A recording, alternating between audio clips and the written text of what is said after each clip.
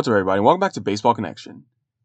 So, lots of action around the league. A lot of exciting things, obviously. You know, they called these the dog days of August. Maybe it's just me, but this year it doesn't feel that way. It doesn't feel like we're in the dog days of August. I mean, I'm sure the players feel. Maybe it's easy for me to say because I'm just enjoying the games and watching them, but I'm sure the players definitely feel, they feel some tread on the tires, and they probably do feel a bit exhausted at this stage. But there are some really cool developments going on around the baseball world. I'm going to start out with something really interesting. I'm going to start out in LA. Well, Anaheim, I should say. So, the Angels called up a rookie named Nolan Schaunuel to lead off and play first base on Friday. This is interesting because Nolan Schaunuel was drafted just 40 days ago. Yes, you heard that right.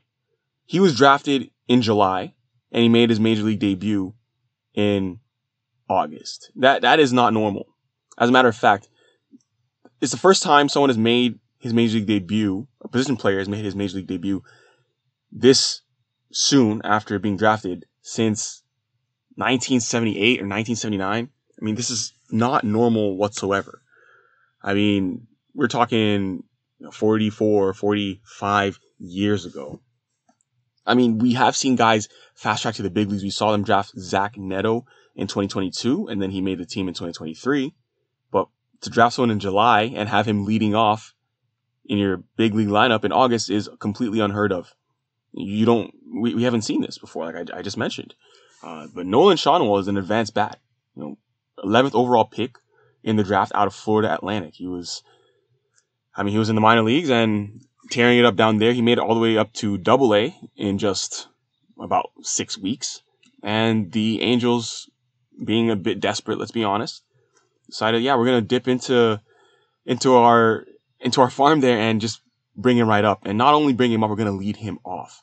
Less than 6 weeks after being drafted, he was hitting .370 with a 1,003 OPS in 21 minor league games. Only 21 minor league games. And that was enough for the Angels to bring him up.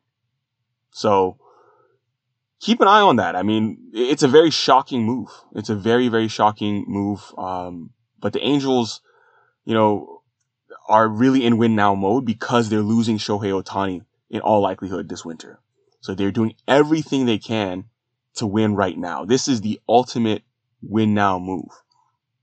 I mean, they woke up on Friday morning before they called up Schaunuel with 4 teams to jump to reach that last playoff spot. I mean, their odds on Fangraphs are down to 0.7%, but nonetheless, they're trying to stay in it as long as possible, especially until Mike Trout gets back. And they need cover at first base with CJ Cron nursing a back injury, and Jared Walsh has been struggling all season. So they're like, okay, we're going to bring this kid up and see what he can do. We don't have much to lose. And it's true, they don't have much to lose. They really don't. Because college bats are already going to be, more advanced than a high school bat. And he was already raking in the minor league. So it's going to be interesting to see how he stacks up against major league pitching. I mean, that's part of what this season has been all about. I also read somewhere, someone said that the Angels don't really trust their player development, so they get guys who are more finished products and they bring them up sooner. I mean, we saw Zach Neto. I mean, it's possible. It's possible. Maybe that's very true. I don't really know. There could be truth to that statement. But nonetheless, let's talk about the Angels game. They ended up losing, actually, in Nolan Schaunuel's debut. It lost 9-6 in 10 innings. But they actually turned a triple play. They turned a 6-4-3-2 triple play behind reliever Carlos Estevez. This was in the 9th inning. It was a tie game in the 9th inning, and they turned a triple play to get out of it. That was pretty clutch, but unfortunately they couldn't turn that into a win later on. They end up losing this game, like I said, 9-6 to the Tampa Bay Rays. So obviously, and the Rays are another team that obviously has playoff ambitions too. All these teams are hunting for the playoffs. This is why I say it's not your typical August. This is not just the dog days of August. These are games that have playoff ramifications. Absolutely. But as far as Tampa Bay, they're second in the AL East, and they're still only 2 games back of Baltimore. There's no reason why they can't win the AL East. Let's go up the freeway, I guess, from Anaheim to Los Angeles, where the Marlins end up beating the Dodgers 11-3. They did this with 5 home runs, including 2 from Jorge Soler, and they snapped LA's win streak. So LA had an 11-game win streak, but all good things come to an end. And the Marlins just decided to play some home run derby. Like I said, 5 home runs on the day. Jorge Soler, their all-star this year, one of their all-stars, because Luis Arias was all-star too, he went deep twice. So keep an eye on Jake Berger. So he joined the Marlins and hit his 27th home run of the year, but since joining the Marlins, he has a 923 OPS. And someone who's been really underrated all season. We saw him play really well with the White Sox. Now he's with the Marlins, doing some really good things. Jazz Chisholm homered in this game as well. And then you had Stallings as well. Stallings homered in this game. So 5 long balls. The Dodgers are just going to turn the page, pretend it didn't happen. But the Marlins, talking about playoff ambitions, they are still in the hunt for things at this point. So with this victory, they remain tied with the Reds for the 3rd National League wildcard spot. And speaking of the Reds, guess what? They won as well. And they did so on a walk-off home run by a rookie, Christian Encarnacion-Strand. One swing was all they needed off of Jordan Hicks, Blue Jays reliever. And it was a slider that caught way too much of the plate. A 0-0 game in the bottom of the 9th. 2 balls, 2 strikes. And Encarnacion-Strand hits a home run to left, and that wins it. As a matter of fact, the Reds were no hit for 5 1/3 innings to begin that game. So it really didn't matter they had been shut down hard by the Blue Jays bullpen. But at the end of the day, a walk-off victory from a rookie. The rookies have been the story in Cincinnati this year. So the Reds have now won 3 of the past 4 games. They've pushed themselves back into a playoff spot, like I just said.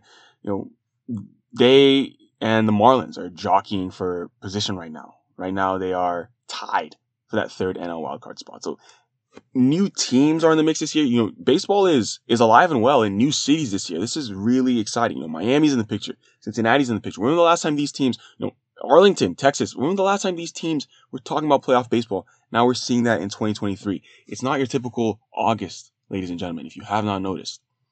Exciting stuff.